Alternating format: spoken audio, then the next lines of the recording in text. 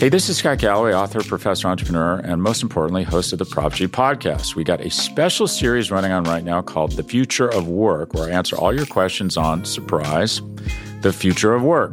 Questions including, what are we missing when we work remotely? Or how do we handle work-life balance when a major opportunity comes knocking? From the provocative to the technical, we're offering insights you won't want to miss. So tune in to The Future of Work, a Prop G Pod special sponsored by Canva. You can find it on the Prop G Pod wherever you get your podcasts.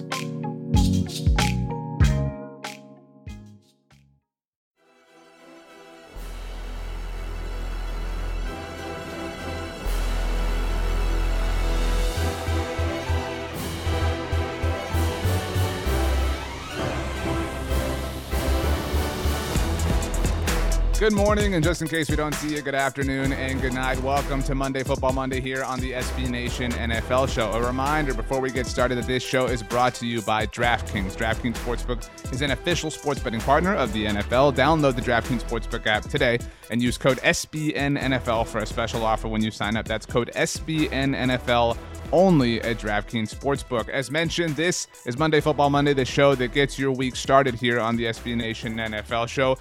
Normally, we have had a different show that gets you started every single day, the NFL Daily Kickoff. I wanted to make a quick announcement that is going away. Don't worry, don't freak out. We've got some things that we're working on, some things we're cooking up in the lab, so to speak, but we have some things we're very, very excited about that will be rolling out over the next couple of weeks, but no more NFL Daily Kickoff for now, just your kind of regularly scheduled programming aside from that. But that does start here on Monday Football Monday on the SB Nation NFL Show. You can listen to all of us wherever you get your podcasts. That's Apple devices, Spotify. Search for the SB Nation NFL Show. Subscribe, leave a rating, write a review. Those things make us very happy. You can also watch this show on the SB Nation NFL Facebook page, the SB Nation NFL Twitter account, or the SB Nation NFL YouTube channel. Needless to say, you can find us just about any single place that you get content of some kind. I say us. My name is RJ Ochoa from SB Nation's Blog of the Boys, home of America's team on the ones and twos, as always around here, from SB Nation's Bleeding Green Nation, Rachel Prevet, and sitting in for Pete Sweeney, a more handsome, a taller, more muscular, and a better at cooking version of Pete Sweeney from SB Nation's Bolts from the Blue. You know him. You love him. You have a poster of him hanging above your bed. It is Michael Peterson. Mikey P, thank you so much for joining us here on MFM. How are you this fantastic Monday morning? You know what? I was feeling a bit tired, didn't sleep too well, but after that introduction where I didn't know when it was going to end and it just somehow kept getting better, I'm blushing like crazy. I'm ready to go. Just excited. Didn't sleep too well. Maybe, try some chamomile teal. Tea, not teal. You could try chamomile teal if you want, but chamomile tea if you want tonight. Yeah, never been too big of a tea guy. I'll drink coffee as late as 9 p.m. So that's not true. An issue. There's no way you do that. You're lying. I mean, to be honest, there are some nights where I'm like, God, a cup of coffee sounds pretty good. I don't have decaf. I just don't care. I'll make it work. But that's not why I didn't sleep well last night, but it was just kind of one of those nights, Okay. Before we get started, we're going to go through training camp storylines because training camp is here. The NFL season is not just upon us. It is actually here. This is kind of the first day of school, so to speak, moment. So along those lines, Michael, I wanted to know, did you ever wear any item from American Eagle for a first day of school growing up? That's a tough question because... Are you an Abercrombie guy or Hollister? Where are we at here? No. So it wasn't Abercrombie, wasn't Hollister. So as a bigger dude growing up through high school and going through puberty and all that stuff, like I grew out of stores potentially. Like I like the store Buckle, grew out of that store. American Eagle, I actually did grow out of it. Like I wore some stuff. I don't know if it was a first day thing, but like one of my favorite like snow coats I got from AE, certain jeans I really liked from American Eagle. But like it got to a point where I couldn't wear certain stores, and AE being one of them, just because, I started playing football and got too big, and that's just kind of what happens. I am embarrassed to say that I had a green polo from American Eagle, and underneath the collar, like if you lifted it, it literally said "Pop this" with an exclamation point. Stop. And I did it, like with the seashell necklace and everything, like. It was a different time. You know what I mean? I can see that. Different time. I would spike my hair a little bit more back then. I would have so much gel in it that it could like puncture people. But that was, different era. It was so difficult sweating through that, like all that gel in your hair. It was a difficult kind of place to be. I can see you pulling off a puka shell necklace. Like I know like that was kind of the look and everyone wanted to do it, but there was like there was a lot of imposters and I just feel like you were probably not one of those people. Mm. That's the nicest thing that you've ever said to me.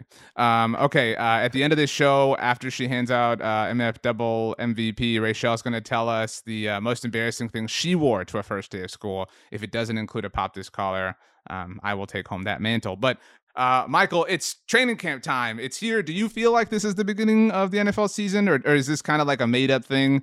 The NFL's just like the best at making up content that they're now going to put on NFL Plus. They want everybody to know that Game Pass doesn't suck anymore, even though it does. But does this feel like the beginning to you, or are you kind of like a Grinch about it? No, I think it definitely feels like the beginning. I think after an off season, and we've been doing this for long enough that if we're too hyped about the next season, like last season ends, we want the next season to be here already. We kind of have to like pump the brakes and settle in once we get past the combine, past the draft. We just have to realize that like there's so much time that needs to go by before we're here. So we kind of get into an area where we don't even think about the beginning of the season or even training camp. We're like, it's just going to come when it comes, and then all of a sudden like time flies and it's here. So yeah, I'm excited, but it's gonna take a little bit to kind of like get the wheels turning.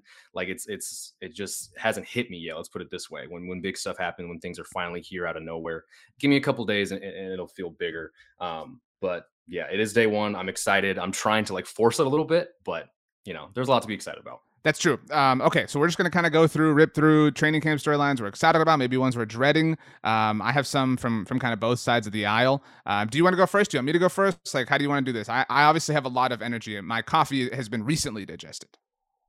Right. I'll probably let you go first, but I do want to know because you mentioned NFL Plus real quick. Already, what I saw today on Twitter was one of the analytical accounts. I can't remember the handle off the top of my head. Ben Baldwin was but roasting he them. wanted to see what. Yeah. I think that was Ben Baldwin, Yeah. right? He said he signed up for premium, and then under his profile it says he doesn't have premium, he has basic, and then when he went to go watch a game, it says he has to upgrade. And so there's like all these different things that are going wrong, literally day one, second, number one, of trying to make this whole thing work. So it looks like the all 22 is still going to be just a little bit further away than we want it to be for this. But yeah, so that's just a rough first look. I don't know how that's possible. I mean, the NFL is like a billion upon billion dollar company. We talked a little bit of baseball last time you were here. The MLB app is amazing. It's seamless. It's perfect. It's wonderful. The NFL app is super clunky and broken. And so it makes me sad. I would love nothing more than to give the NFL money for a service because it was awesome, but it's not. So RIP to NFL Plus.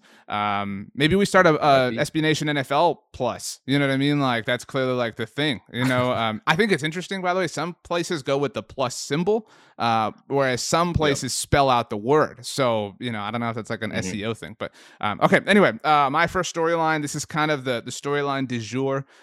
This particular morning is Lamar Jackson doesn't have a contract, is in a bind and needs to prove himself. I don't know if you've seen this already. We're putting this together about 10:30 a.m. Central Time on Monday, Michael.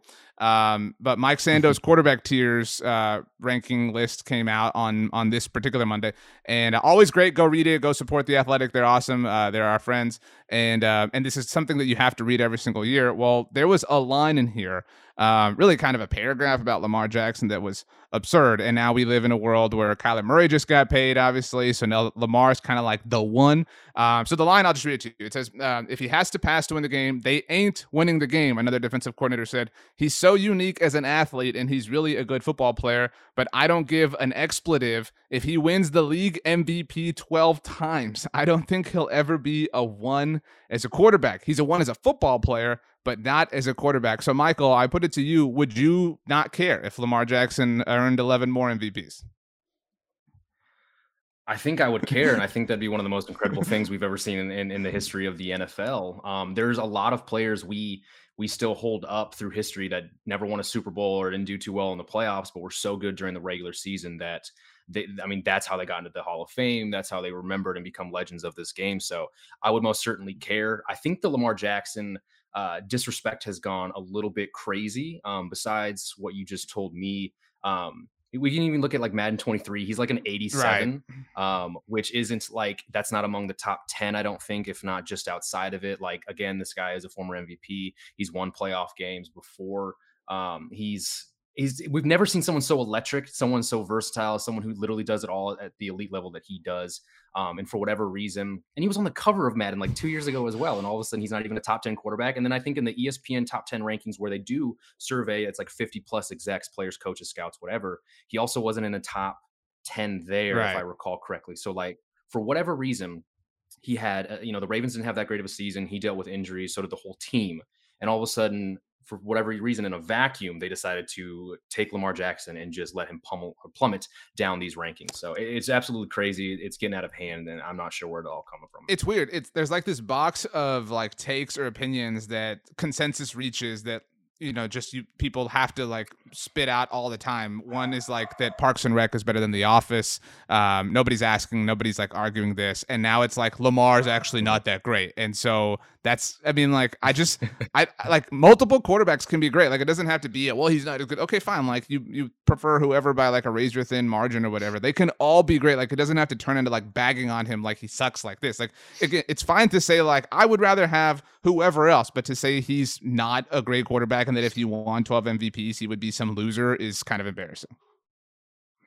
Yeah, it's weird when the higher ups who are like actually around the game, they work in the game, franchises, scouts, ESPN, whatever, when their opinions start matching those of like the random Twitter accounts you see in the comment sections of all this stuff, where like today I already saw where someone was talking about Patrick Mahomes. I think amid these rankings, he was number 2 or whatever. And the comment was just mid. He's a mid quarterback. Like, there's no thought behind it. They're just trying to be a troll. But when those opinions kind of start to cross over and like melt together with these higher ups who are around the game and know what they're talking about, and then these Twitter trolls, when those things start getting closer and closer, I think something's going wrong. Okay, so my storyline is, I think Lamar is going to be at the center of the NFL universe for a little while, especially with the contract thing kind of hanging over him, because that only feeds the idea like, well, his own team doesn't even believe in him, et cetera, et cetera. So Lamar gets the party started. What is your first training camp storyline that is now swirling and percolating through the air? Yeah, so I'm going to start this off with Tua. I think this is a make or break year for Tua. 2 years ago, he did enough to make the Dolphins look pretty good with that defense being one of the better units in the NFL. Last year, it wasn't the same thing. Tua did not do enough. The defense wasn't nearly the same, playing at as high of a level. But all of a sudden, you look at this offense and the people they got around him. They added Tyreek Hill, which, I mean, I think if you want to take any player in the NFL at all offensively and give him to any quarterback to immediately raise their ceiling, their floor, make them just in general look like a better player, Tyreek Hill, I think, is that player. He gets to pair with Jalen Waddle, who I believe just caught 100 passes plus, or if not close to that, was one of the best rookie receivers last year.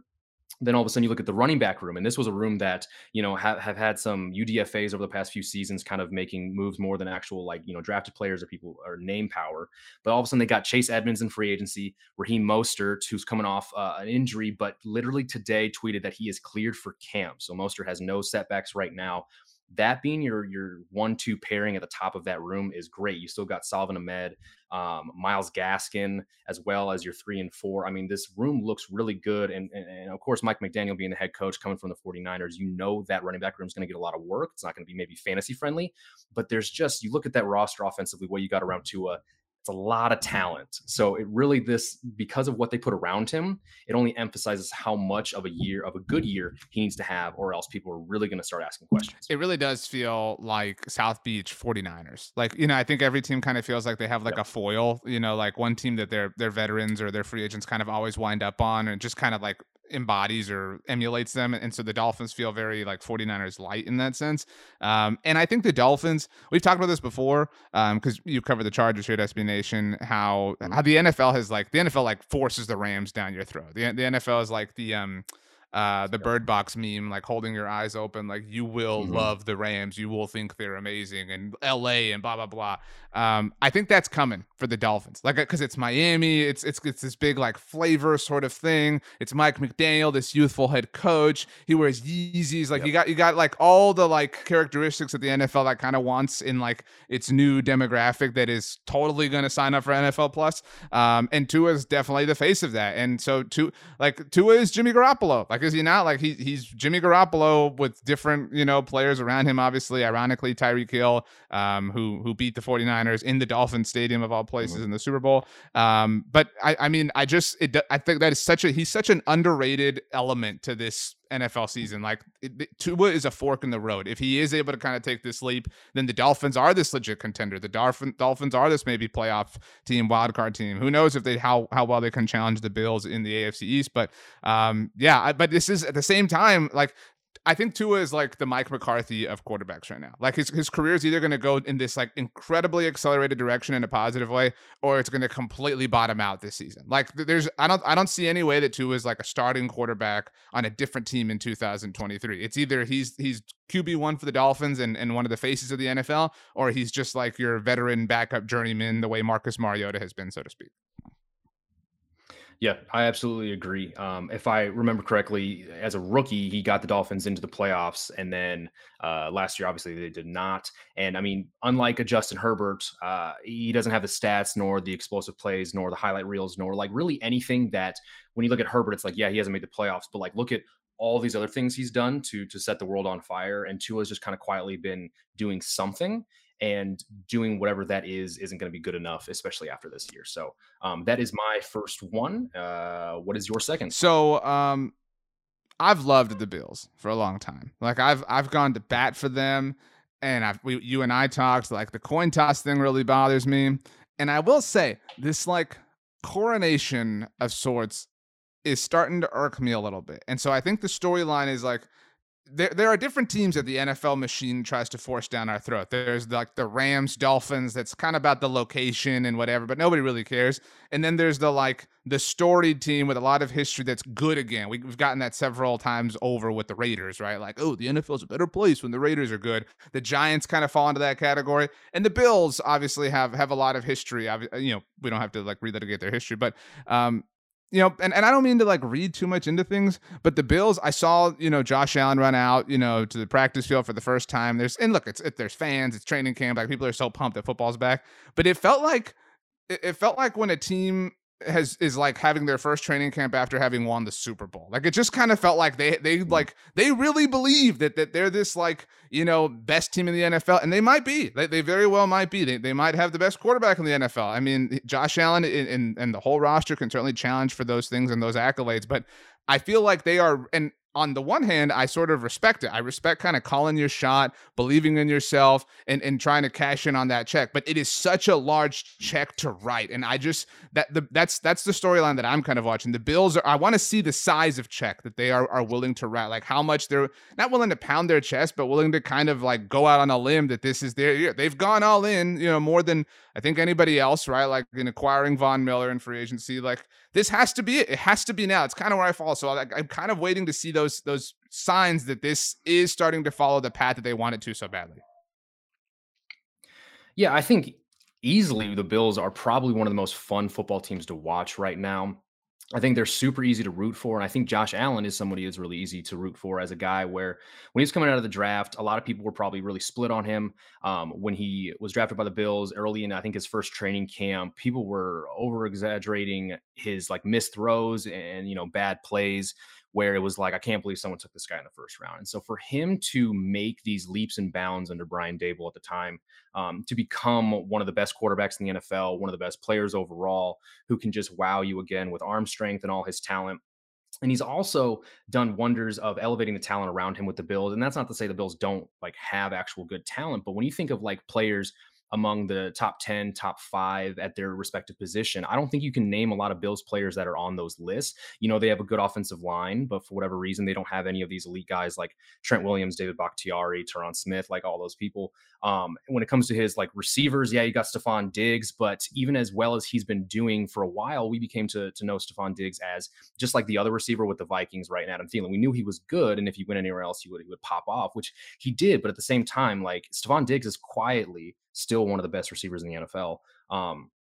And so I just think, like you said, the fans, like you mentioned, he runs out of the tunnel and people are excited. Like the Bills also, regardless of the team, that fan base has fun. Just an absolute blast. Like everyone enjoys watching the table videos. Everyone enjoys them just kind of going nuts. But at the same time, unlike the Raiders, sorry Raiders, I'm going to take a shot here, where like they're crazy and it's like known that they're crazy, where when they would come to Qualcomm Stadium, they would sell 2 beers per person for the entire game and then stop because the Raiders were in town, specifically that game. When it comes to like the Bills, they're absolutely insane, but in like a much more like respected, reserved way where you know it's not going to get out of hand. They're just going to like have their fun and not bother everybody else or not cause anything. So it just seems like they've got a really good package overall surrounding that team on and off the field. And it's just really tough not to honestly root for them, whether you're a fan or not. You are muted, my friend. I love their energy. I love their vibe. It's just, I don't know, like it just feels like a storyline. Like we're here talking about storylines. It feels like a storyline that hasn't paid off. It feels like a sitcom, like, you know, they need to get together already kind of thing. Like it's dragging on too long. I loved, for example, and it was talked about a billion times, but the still of Stephon Diggs, who you talked about, watching the Chiefs celebrate winning the AFC. Like I love that. Like, but all that stuff is just kind of like, you know, and maybe I'm just growing impatient. Maybe that's what it is. But it's put up or shut up time for the Bills. That's really the storyline that I'm focused on. I'm not like out on them. I don't hate them, but it's time. Like, okay, fine. Like you've been climbing the mountain for this long. It is time to put it all together and prove that, like, you know, all this, you know, the fun is warranted. Like have fun no matter what, whether your team is good or bad. But it's just time. It's time for the Bills. That's the kind of thing I'm watching. Numero dos for you, Michael. Yeah, so going over these storylines, a lot of them are quarterback heavy, or at least they're headlined by a quarterback, right? And I think that we have to talk about this one, which is simply Russell Wilson joined the Broncos and everything that does for that team and what they can become. Obviously, this is a move that was absolutely needed in a division that will be the best in football. It will be the craziest, the wildest. It is the wild, wild west for a reason. And honestly, this division, although it's been the Chiefs year in and year out, and I think it will be until someone finally takes it from them, I don't see how that doesn't happen this year, right? One of the teams, the Chargers, the Raiders, the Broncos, will, I think, finish in front of the Chiefs. I do not think they win it this offseason, or this season, excuse me. But I just think the Broncos are so interesting, right? I think they were a quarterback away with this roster for the last, I want to say, 2 years.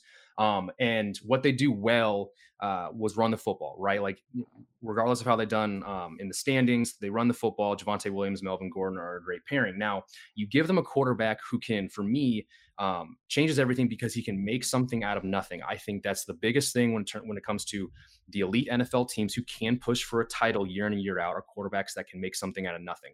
Tom Brady's a different story, right? But Aaron Rodgers, Mahomes, Allen, Herbert, all these guys, Russell Wilson has been one of those players to be able to do that. So we can elevate a team that already knows they're going to run the football and run it well.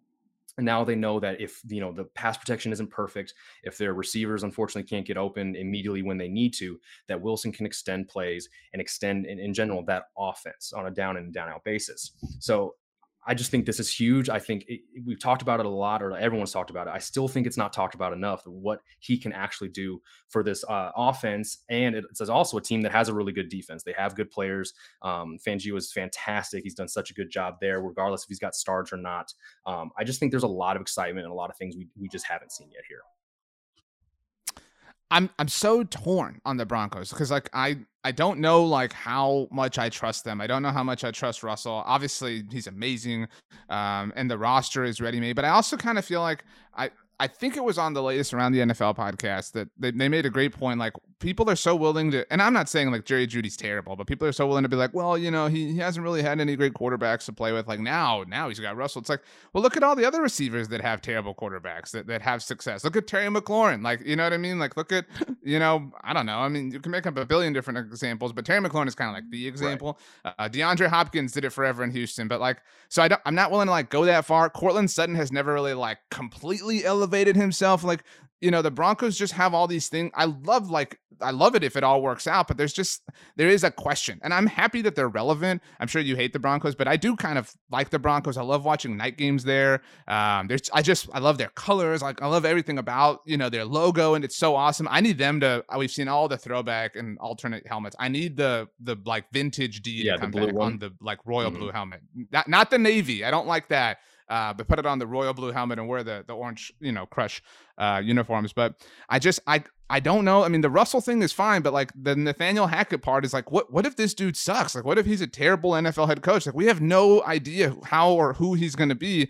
And so they are an enigma. There's so many forks in the road. This is like, I make this analogy a lot, but are you a Community fan? No, I have not seen it. No. Well, then my analogy is stupid. So way to go, Michael. But anyway, there's a spider web of possibilities here for the NFL season, which is why it's so much fun every year. Who do you think? Because I'm going to piggyback off of this. Who do you think finishes last in the AFC West? If you had to pick right now, I would say the Raiders. The Raiders. I think if you wow, but they have a Hall of Fame quarterback, according to Davante Adams. According to his best friend who went to college with him. No, I think if you look back at some certain stats that matter, which is like how many points they allowed, and in games where they were like, I don't remember the stats off the top of my head, but they were like 4-0 in games where it was by like a field goal or not, and then they scored less points than they had people score against them across the entire season. Like the stats kind of surrounding their success show a ton of room for regression. Like in the NFL, you do have to score more points than all your opponents score against you combined to usually make the playoffs and stuff like that.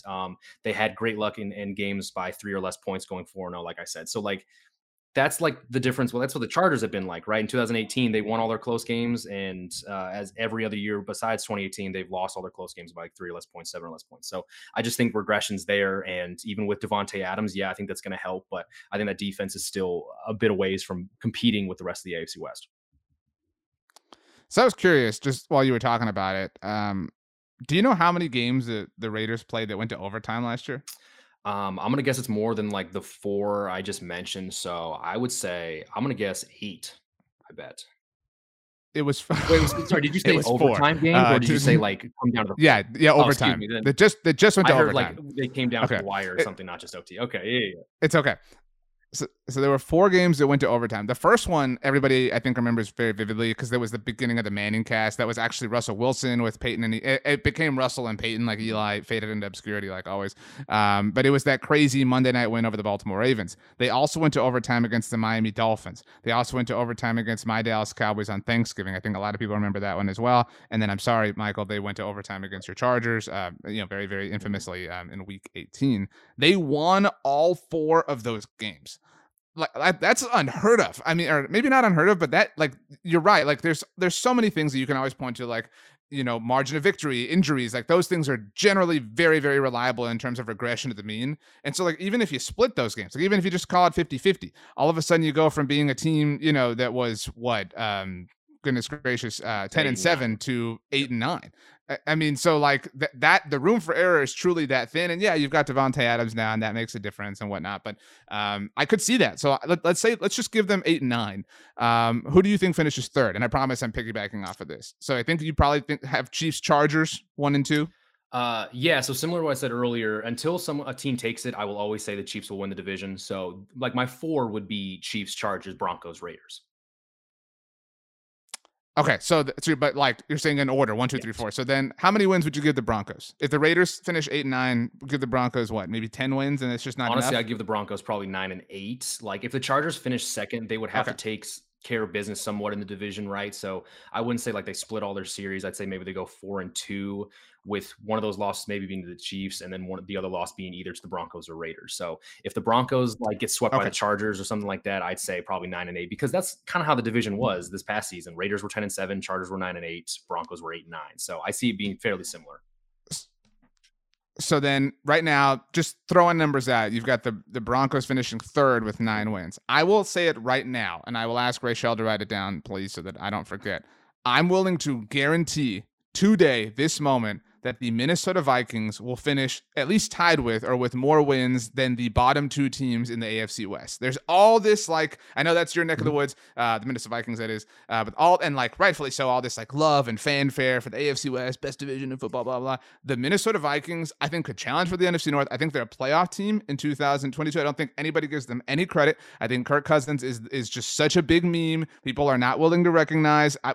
I say his greatness, and then like you say things like that, and people are like, he's not great, blah blah. He is very, very legitimate. Do you know where he finished in PFF grade last year, Kirk Cousins? I believe he was a top 10. I've kind of heard some things like this. I want to say top 10 in terms of PFF quarterback grades. He was 6th. The only quarterbacks who ranked ahead of him, and again, it's just PFF grades: Joe Burrow, Tom Brady, Josh Allen, Justin Herbert, Aaron Rodgers. He finished 6th in Football Outsiders DYAR metric. Tom Brady, Aaron Rodgers, Dak Prescott, what up? Patrick Mahomes, Justin Herbert, and Matthew Stafford ranking ahead of him.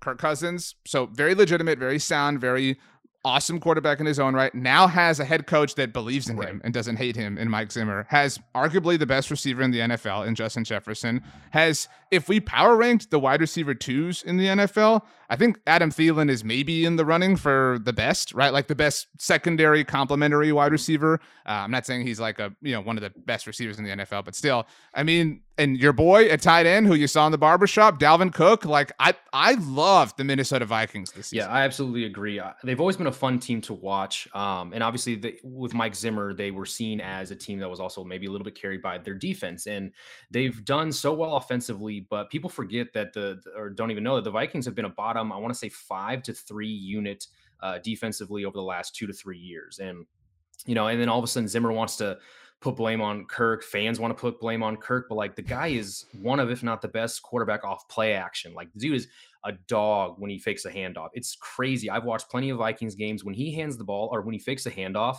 you just get this overwhelming feeling like he's going to nail Jefferson or Diggs back in the day or Thielen somewhere down the field for a big gain. It's going to be perfect and flawless.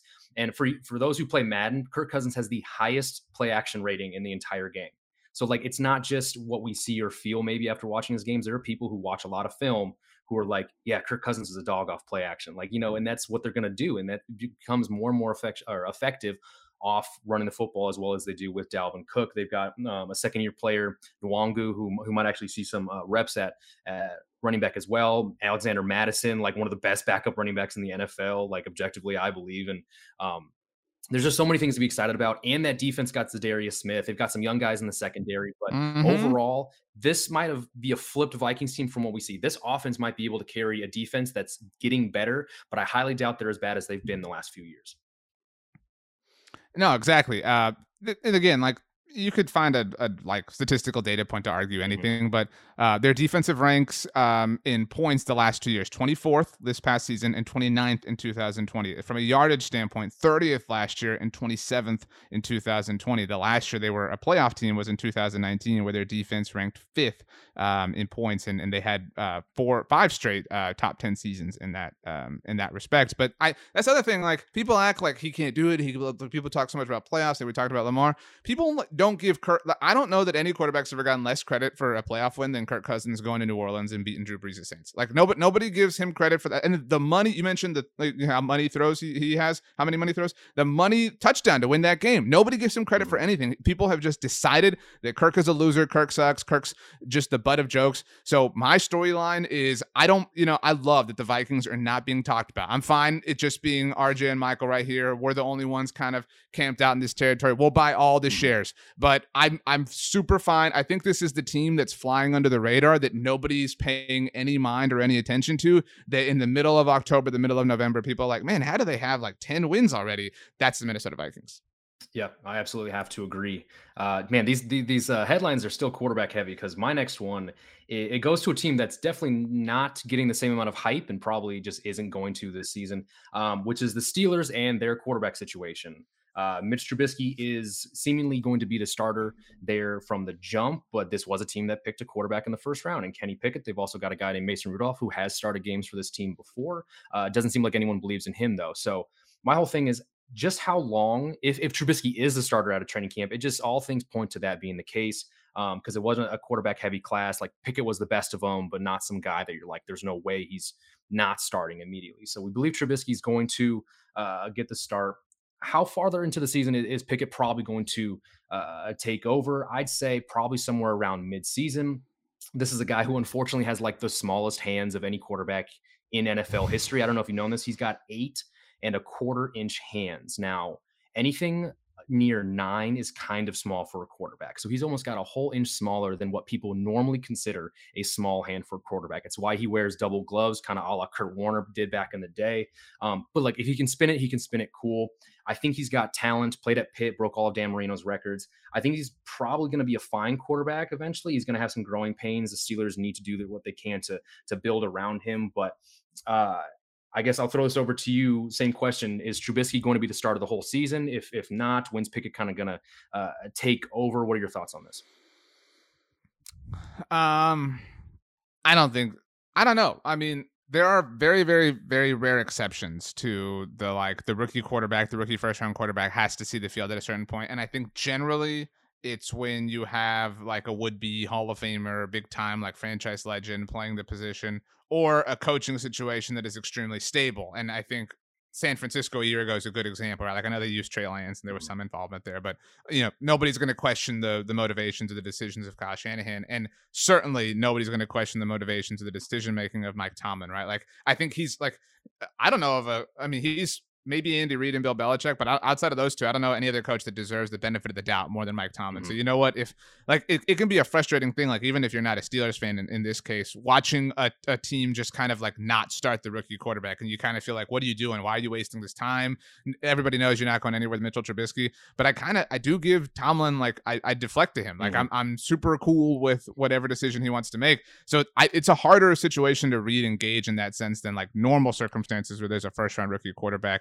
I just don't know what to think of them. I think that I think their biggest threat in the division to be a playoff team or win the AFC North is probably the Ravens. Obviously, the Browns have a mess of messes going on, and it's so hard to figure them out in any sense. I don't know that I really trust the Bengals to do it again. I mean, I know that's not like a rare take or an uncommon thing that people are saying right now. So yeah, I think this is Ravens Steelers, and I love that. Like, give me all the Ravens Steelers games. Give me a Sunday night football Ravens Steelers game in Week 18 to decide the AFC North, and I'll be super duper happy. But I'm like, well, you got like their receiver situation is so weird and awkward. Like, what is Najee Harris gonna look like? Like, I have a lot of questions. I think my like storyline is that I'm a sponge. Give me all the Steelers information because I truly have no idea what to make of or what to think about this team as a whole, certainly including the quarterback position, to your point. Yeah, I think there's a little bit of an X factor with Trubisky, if that's even the right word to call it. But he spent 1 year in Buffalo behind Josh Allen working with Brian Daboll. You have to... And got a glow up for no reason. Like everybody thinks like just because he was on that team, he's amazing. Right. And I mean, like you have to take it for something, right? Like you don't immediately think like, dude, that 1 year he spent in Buffalo, dude, he probably got so much better. He can now throw to both sides of the field. Like it's going to be incredible for Mitchell Trubisky. He's got, playmakers. He's going to do well. But like you just got to take it with a grain of salt, right? It was a year as a backup. He probably learned some things, hopefully. I don't know if his skill set is exactly the same as Josh Allen. I think Josh Allen is still a better athlete, while Trubisky is a good athlete who can do a little bit of both.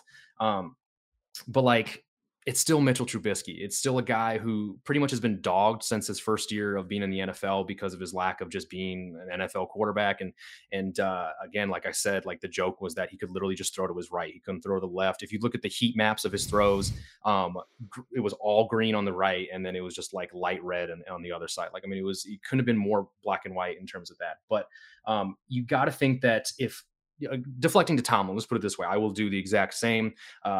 If I trust in Tomlin, I believe Tomlin also thinks Trubisky learned something and is a better quarterback now than he was in Chicago. Like, this would be a much crazier thing if Trubisky just went from like the Bears to the Steelers, right? He became a free agent and the Steelers, lost Ben Roethlisberger, and they were like, okay, you've been a starter before. Let's just bring you in and see what you can do. But with that year under his belt, maybe he can surprise. I just think the chances of that are very low right now.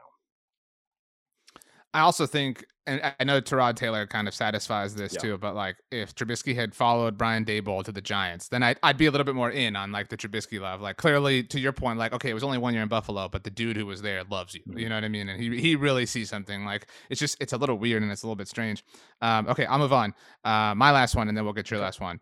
And this, we could do a whole like separate episode on this subject alone, but we're gonna kind of like cheat a little bit here. I'm paying attention to the last place teams from last year in their respective divisions, because I don't know how many years running at this point it is that like there's always a like worst to first team. So in that respect, I'll put it to you, Michael. Which team or teams are most likely to go from worst to first, from being dead last to winning their division in 2022? Your candidates are, on the NFC side, the New York Giants, the Detroit Lions, the Carolina Panthers, and the Seattle Seahawks. Meanwhile, over on the AFC, you've got the New York Jets, the Baltimore Ravens, the Jacksonville Jaguars, and you cannot answer the Denver Broncos. I think that's the easiest answer, so you can't pick them. This is a really tough question because I think my answer is going to shock you, I think. So one of the things I wrote down, which actually you can't pick the Ravens either. I just decided you can't pick the Ravens or the Broncos. Do you want to add anybody else before I do this? No, you can pick anyone from the other six, but you can't pick those two. I don't know how much I feel like this is for sure, like it's possible for worst to first, but in terms of going from worst to like really pushing for that, if not just making a huge leap in general, I think I got to look at the Giants. That was actually one of the things that I wrote down was how much more competent will they be with Brian Daboll? And of course they got Wink Martindale as DC. And I was just kind of scanning through their roster before we hopped on here. And I'm like, there's a lot of names here that pop. There's a lot of names with talent and really, really interests me in terms of like the defense that was kind of led by their interior guys in Leonard Williams and Dexter Lawrence. And then you look at edge rushers, again, one of, if not the most important position on a current NFL defense. They got Thibodeau from Oregon this year, Ojulari and Roche from their class last year, a trio of young, very athletic pass rushers that can, pair well with those interior guys. And then offensively, like, Daniel Jones is just, I think, going to make or break this team. It's year three. Year three, year four, excuse me. I'm sure I'm off on that, probably year four. But like the running back room is still Saquon Barkley. I know people aren't super high on him because of just injuries and inconsistent, but then they added Matthew Breida, who like, I think is one of the more underrated backs in the league. When he's given the chance, like this dude can really do some stuff. One of the fastest backs in the league. Obviously saw that with the 49ers a couple of years ago. So I think that pairing is very interesting just from an athletic standpoint and being paired with an offensive coach like Daboll. And then his receivers, his top three, I think true receivers would be Golladay, Slayton, and Shepard, but then they still have Kadarius Toney from a year ago, who everyone's kind of seen as a gadget player, but he can still do a ton of stuff, put the ball in his hands, and hopefully he's able to make something happen. And again, a player like that just seems a lot more, I guess, shiny when paired with, again, Daboll being such an offensively minded coach. And after seeing what he's able to do with Josh Allen, all of this just like, you just put it together in a ball and you're like, this is super interesting. Like, I don't know how I don't keep my eyes on this throughout the season. Something's here. That's all I can say. How dare you pick the Giants? Seriously, I thought we were bros. Gosh. And I think the big reason that like the argument makes a little bit of sense, and I've made this argument similarly, not to be honest, like for the Giants in different spaces this offseason, is because the division is so winnable, especially if the Cowboys do have their standard like, dramatic collapse, the year after having some success the way they have sort of for the last decade and a half. And so, but I would say that the division that is more winnable if the reigning champion folds is the AFC South. And so I'm going to go the Jacksonville Jaguars because I certainly trust that like we would, if one of Daniel Jones or Trevor Lawrence is going to like flip the switch and go from like joke to like legitimate franchise quarterback, I'll take Trevor Lawrence in that bet. We got nothing from Travis Etienne last year. Not that like the running game is like the most important thing if you have Trevor Lawrence. I certainly, the contract for Christian Kirk was a little bit silly, but Evan Ingram is there now, former New York Giant. Like he's got some weapons, and I trust Doug Peterson more than I trust Brian Daboll. I mean, so I could see them having enough to be cute. And again, I mean, they get to play the Texans twice. I'm not a believer in the Colts, and the Titans, I think, kind of like the Cowboys. I think the Titans and Cowboys are an interesting parallels where they both kind of regressed over the offseason. Their rosters are both worse than what they were, and they're just kind of relying on what they had, something great happening. But the Titans, it's Derrick Henry doing it again, and that just seems so improbable. It certainly could happen. And for the Cowboys, it's Dak Prescott saving them. But I could totally see the Jaguars just kind of like stumbling into first place and winning the AFC South. Yeah, that was my other one. It would have been Giants or Jaguars. And like you said, the quarterback position is obviously going to play a huge role. I just like the offensive firepower around Daniel Jones as opposed to what Lawrence has right now. Etienne coming back is absolutely huge, but Marvin Jones, Laviska Shenault, I think Zay Jones is there as well. Like there's something there, but I mean, like, you've got some bona fide pass Mm-hmm. catchers here with the Giants. But like, none of that matters if Daniel Jones can't click, if can't put it together, if Trevor Lawrence is able to put it together the way everyone believes he can as a former, number one pick. Like, it doesn't matter who he's thrown to, right? If he becomes the player we all think, who he's thrown to really doesn't matter as much. So I really like your pick as well. I think both these teams are super interesting. And again, both of them got new head coaches that have proven that they can do something with the players in front of them, at least offensively as well. So both extremely interesting this year. So we're in agreement. All right, go Jaguars. Okay, last training camp storyline for you, Mike. I remember the MF double MVP hangs in the balance. Man, because my last point was something I was actually going to more put on you, because everyone hears my thoughts all the time. But like, you got to touch on the Chargers, and that's like, is this the year they finally exceed expectations? I've been on plenty of doing radio spots to talk Chargers stuff, and a lot of people ask, like, what's the big difference? Like, what's going to make a successful season? How are they going to stop themselves from charging, which is just something they've done, every season, but 2018 over the last decade plus, right? So what does that look like? Is it making the playoffs? Is playoffs enough? Is it winning a playoff game? Is it going further than anyone would ever think? Is it 10 wins, 11 wins? Is it winning the division? All these things, like, expectations are just so high with the way they've reshaped this roster over the last 2 seasons, bringing in an immense amount of star power that already joins a team that had a fair amount of it. Bosa, Derwin, now joined by Khalil Mack, J.C. Jackson, Justin Herbert becoming who he seems to be becoming in the NFL as one of the top young quarterbacks in the league. Like, just what's going to stop this team from like shooting themselves in the foot? How are they not going to Chargers this season for you? What does a successful season look like for the Chargers based on maybe your personal expectations or what you've seen around the NFL? So this is awkward because Rachel knows I have had some words about the Chargers. And it's really not the Chargers themselves. I just kind of hate the way they're over-glorified by some people. I think they're properly glorified by their fans and people like you. So I think you're a realistic evaluator of the Chargers. But I think they are kind of – they are like – they're the team that like people want to like. There are 3 categories of teams that get hyped. There's the team that the NFL is trying to push, like the Rams, or like we think the Dolphins will be. There's the historical team that is suddenly relevant again, like the Raiders and Bills, like we talked about. And then there's the team that like NFL Twitter has pushed. NFL Twitter loved the Ravens for a long time. Or like NFL Twitter kind of collectively would refer to the Ravens as our Ravens because they were this, like John Harbaugh loved to like cite, analytical principles and going for it on 4th down. So like they just became this team that like a lot of people who discuss football sort of root for. And that has become the Chargers. And so, like, I'm not trying to be a hipster. I mean, like I said, I wore American Eagle. That's not my thing. But I do kind of like buck back against that. And so I have tried to counterbalance all of the Chargersness out of respect for the Chargers. Obviously, Justin Herbert's amazing. Obviously, Austin Eckler, Keenan Allen. Like, the roster is Joey Bosa. Like, as an example, Cowboys fans hated Joey Bosa. Cowboys fans are like, back in 2016, like, please don't draft Joey Bosa. He has proved Cowboys fans wrong. The trade for Khalil Mack, I think, is underrated. I don't think that gets enough attention, despite the fact, despite how much people talk about the Chargers. But so I think for Chargers fans, if the Chargers were to win the AFC West, I think it's a successful season. Like, I think every Chargers fan would feel like we did it. We climbed the top of the mountain, boom. And then you would get the, like, classic Chiefs fans response, like, oh, this is so sad. Like, come on, we have higher goals than you. We blah, blah. But I along those lines, I could see the Chargers winning the AFC West and getting bounced in the wild card round, and the Chiefs, making it to the title game as a wild card, something like that. And so I think that whatever the Chargers do, if it involves the playoffs, is going to be treated like this overwhelming accomplishment by a lot of people because it will confirm their priors. I think objectively, this is a really talented team. And I still don't know what I think of Brandon Staley. I think he's a really aggressive head coach. And I think that is what you need in today's day and age. But I think that it is really forgotten, like the mistakes he's made. Again, from a Cowboys slant, we talked when Dallas went to LA last year in week 2.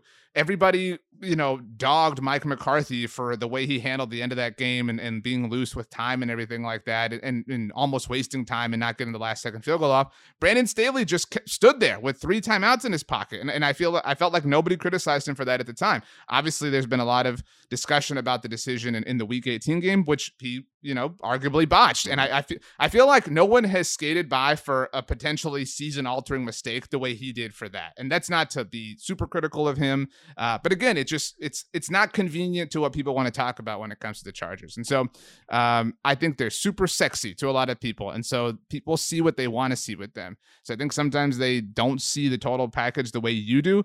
I think winning the division is the first step, or at least being a playoff team. And I know that sounds like a low bar, but given the recent toils of this franchise, I think that that's a fair goal to set, especially in a super stacked conference and a super stacked division, the way the Chargers kind of are looking at things. Yeah, I'm glad you said what you said, because it means I'm being successful and not coming off as like a homer who can only see in, powder blue and gold and stuff like that. I don't think it's a bad thing to have very high standards, where I agree with you that the winning the division, I think, is the lowest bar. I think the making the playoffs is like, yeah, duh, they didn't need to make the playoffs. They should have made the playoffs last year. They were 8-5 after whooping the Giants, and then they won one game over the last handful of weeks, including that stinker against the Texans, where they allowed the second worst rushing, or I think the first or second worst rushing attack, to go for 196 and 2 touchdowns behind Rex Burkhead. I mean, I can point to You're the only person I've ever heard hold them accountable for that loss. Again, that's one of those things that people like conveniently ignore because it doesn't like line up with the way they want to. Right, like when people talk about the Week 18 game against the Raiders and how that went, and I'm like, I roll my eyes when people bring up the Staley decision making, because I'm like, why did you let it be that way in the first place? Why did you even allow the game to go into overtime? And like, why did the team around Justin Herbert make it so Justin Herbert had to go 6 for 6 on 4th downs in fourth quarter and OT to even put up a fight in order to get there and tie it and potentially win that game? My whole thing is, if you don't want it to be close, don't allow it to even get there in the first place. I am a little bit of a traditionalist. I'm just kind of like, I don't care what you have to say. Don't allow it to be there. Like all these close calls, stop it. Stop making it a close call type game. I agree with you. Yeah. Sorry. What are you saying? No, I'm just agreeing with you. But there's a lot of agreeing going on. And I don't know. I think you got to be a realist about your team, or else you're just going to be a part of the echo chamber that is the fan base. And like, usually fans don't cover said team. And so like, you don't want to be a homer. You want to not just seem that way, but like, I don't know. It's just, you need to be real if you want to talk about what actually needs to happen to make your team better, not just saying they need this player, they need to do this, simply like quarterback, Monday morning quarterbacks and armchair quarterbacks, want to talk about with their team. Brandon Staley is exciting. They have the best jerseys in the NFL. I think that's an objective fact. I am going to be a little homer there. They're phenomenal, but Justin Herbert's amazing. Going 9-8 after being 8-5 to end the season is terrible. There were so many things wrong, but this team, all of a sudden, if you look at just what they've done in the last 2 seasons, going from the Lynn regime to year 2 and Staley, the roster is like almost completely different. They got rid of a culture that only knew how to lose close games. They didn't know how to put teams away. I just think this is the freshest the Chargers have been. It's going to be a big year for Brandon Staley. But until, like I said, they take this division from the Chiefs, they take the things not given or just got lucked out or whatever. They need to forcibly grab the success from the teams around them to really be seen as a team that potentially is knocking on the door of being an elite team like the Chiefs, the Bucs, etc. I agree with that completely. I think that would be like, this is more like a baseball thing again, but like if you had like a team motto this year, like it's just take it. Like the game they beat the Chiefs in at Arrowhead last year was awesome, but there were a lot of like fluky things. There was the weird Asante Samuel Jr. reception off the Patrick Mahomes like no look. Like no, just go blow them out by 30. Like you know what I mean? Like just do it. Like just end like make a decision. Like it's not a game anymore. It's a decision that you have made. And I think if you're not you specifically, but if you're gonna say Justin Herbert is like an all-time talent, he's an all-time quarterback, he's this, okay, then the standard has to be exceptionally higher than it is for other players and other people, the way it is for other quarterbacks in the NFL. And so, you want to know a fun fact? So we agree. You know what? On that Asante Samuel interception you mentioned, Brandon Staley the next day said if Asante did what he was supposed to do, he wouldn't have been in position to have that interception. He straight up was just like, no, he did the wrong thing. That's the only reason he got it. I love Brandon Staley, but there's just a little bit like, again, like it's not him. It's just the way people love him that annoys me. It's like, oh my gosh, he brings Starbucks to the press conference. He's so cool. Yeah. It's like he reads listens books. To Drake cool. and talks awesome. about relatable things with his players.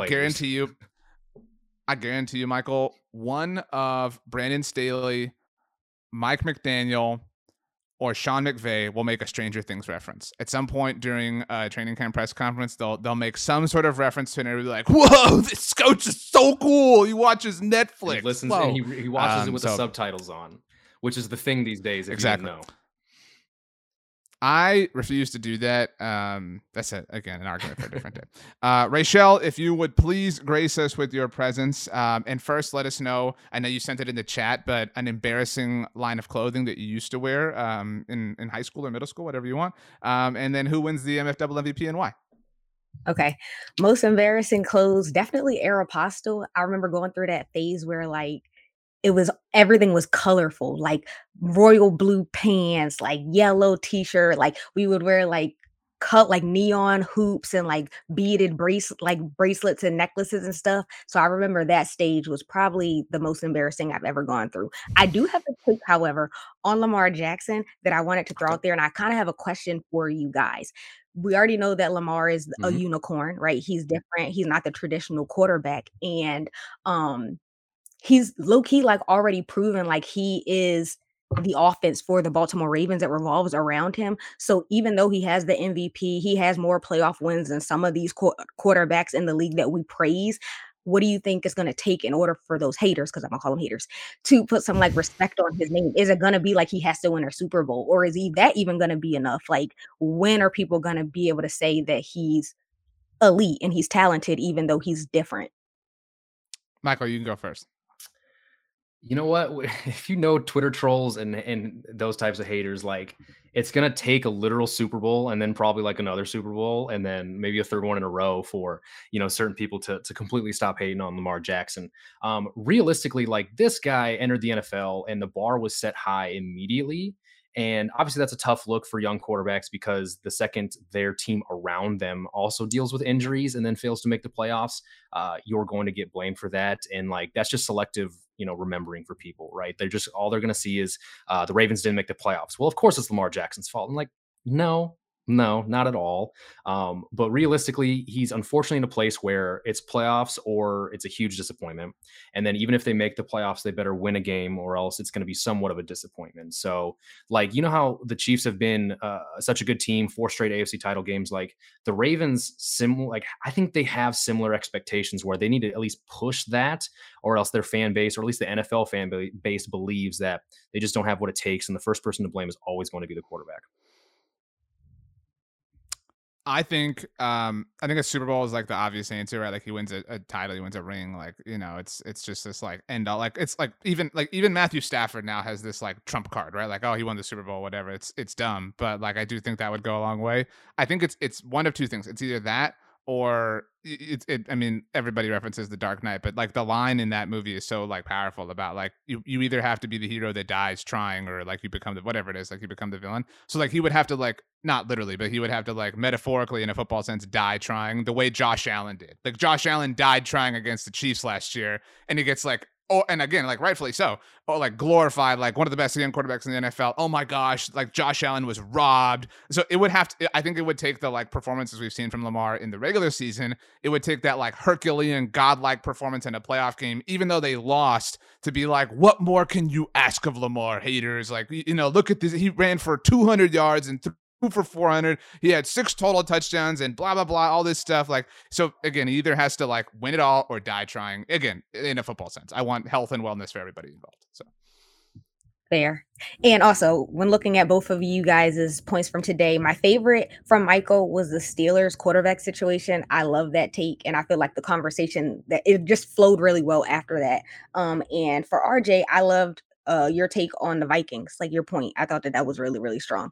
So my MFM double MVP, I think I said that wrong, today goes to RJ. Let's go! Michael was undefeated. I slayed honestly, the king. If you didn't get it today, I would have just assumed everything's rigged, and then like there'd be no like excitement or like actual like work ethic. Like I needed to lose to know that I even can lose, and then we can come back, the next few weeks and just gun for it again.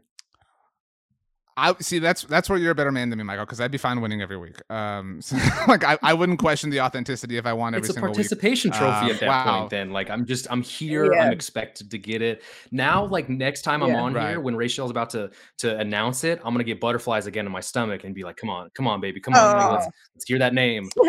You know what, Michael? You're the Warriors, right? Like you had to fall again. Like you had to fall and experience like the dynasty, like having a weakness to identify like reality. You know what I mean? You had to bleed in order to live. Yes. And so wow, I want to thank my wife and my son. And my dog. I want to thank my parents, the two of you, a worthy competitor, and Michael. I want to thank Michael's cat who was on screen when I jumped into the room. Just everyone involved here really made this thing. I want to thank Kirk Cousins. I think without him, I wouldn't be here. He'd like that. He'd like that. So. That's true. Wow. Okay, so what a fantastic episode of Monday Football Monday. Again, no more dailies here on the SB Nation NFL show, but we have some fantastic things coming. So everybody be excited. Michael, you send us off with your favorite Disney song and your favorite cold treat to eat. Could be a popsicle, an ice cream, a cone of sorts, but we need those two things. All right, that's so tough because I probably don't look like it, but I will absolutely scream some Disney songs. Absolutely. Right, for sure. I've seen your world. Moana a billion times. I love Moana so much. Not the best movie, but okay. Everybody has their that and Kanto I've seen a million times. I just think they're great. Right. They're absolutely great movies. Redemption. They're not just kids movies, but like I'd probably go with the opening song for Moana. If you guys recall, what's your all-time favorite Disney song, to be very clear here? Kinda. I mean, like, I don't know the names off the top of my head, but like when I think about just gut reaction, I go straight to Moana and I go to Encanto, and then I just remember Moana was just, dude, I used to Spotify the soundtrack. Yeah. What? Lin-Manuel Miranda, like, I'm not gonna hide that. Dude's phenomenal. He's a mastermind. Like, holy cow. Now, favorite, you said cold. That's true, but well, I was going to say the answer we were looking for was Be Our Guest from the Seminole classic Beauty and the Beast. But, whatever. It seems like a cop-out to do like an actual classic from 40 years ago. You know what I'm saying? Like, I understand they're part of the conversation. But, dude, it's legit. No, that's fine. I mean, like, and it's super clever. I mean, whatever. Fine. Your favorite cold treat. Again, it can be an ice cream. If it is an ice cream, we need to know bowl or cone. Is it a popsicle? Is it like frozen or cold? Hershey bars in the fridge? Either one. Whatever you want. That's also really tough. You know what? Recently, I've been a classic guy. There's this phenomenal ice cream place near us named Sebastian Joe's, and they're known for like an Oreo ice cream. And that's just it. You just get a scoop or two of Oreo, cone, bowl, whatever, and it is just absolutely phenomenal. Like it's no frills, no nothing, and that's how you know something's good. If you don't need to put anything on it, you don't need to pair it with anything. You're like 2 scoops of that, and you're sent to another world. So I'm gonna go with that right now. Fair. Do you bite the ice cream? Are you one of those weirdos? No, because like I think it was years ago when I first experienced the sensitivity of your 2 front teeth biting into something like ice cream cold. It like shakes you to the core, and you're like, oh, I will never do that again. Yep, good for you. Acceptable answers. Rachel, you rock. For no reason. Just everybody, thanks for listening, and roll Tide.